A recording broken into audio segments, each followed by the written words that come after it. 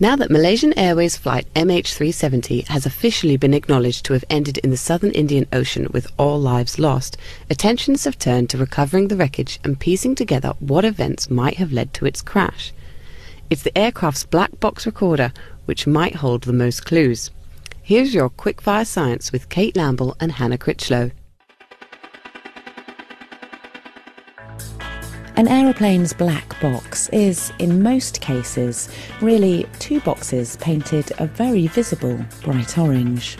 One box contains the flight data recorder, which stores 25 hours of information on how the plane's operating systems are functioning, everything from altitude and airspeed to the movement of individual flaps on the wings. The other box contains the cockpit voice recorder, which holds the last 2 hours of cockpit conversation. This continually records over itself while the flight is in the air. While investigators are interested in what the crew were doing just before the crash, the voice recorder can also be used to hear background noise, like emergency warnings in the cockpit and the engine noise. Black boxes are required by international standards to withstand fires over 1000 degrees Celsius, being immersed in salt water, deep sea pressure, and an impact velocity of up to 310 miles per hour.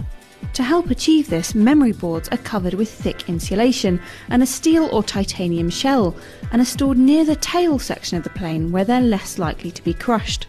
Some are designed to self-eject from a plane at the moment of impact. But all this insulation makes the box too heavy to float. Each recorder is therefore equipped with an underwater locator beacon, which automatically begins to send out loud sonic pings when it's submerged. The beacon's signal can be picked up a mile away, but as the current search area covers over 35,000 square miles, investigators are concerned that the black box won't be found before the recorder's 30-day battery life expires. Another problem is that although sound travels extremely well underwater, in the deep ocean, layers of water at different temperatures and pressures, known as thermoclines, refract and bend the sound of the pings so that it's more difficult to locate. To help search, the US Navy have brought in a towed pinger locator. This highly sensitive listening device is lowered underwater to overcome this refraction and is capable of hearing black box pings at a depth of up to 20,000 feet. However, even if the black box from MH370 is not found within this time, it does not mean that it will never be recovered. The black box from Air France Flight 447 was found 2 years after the crash, after autonomous unmanned submarines were used to scan the ocean floor with sonar.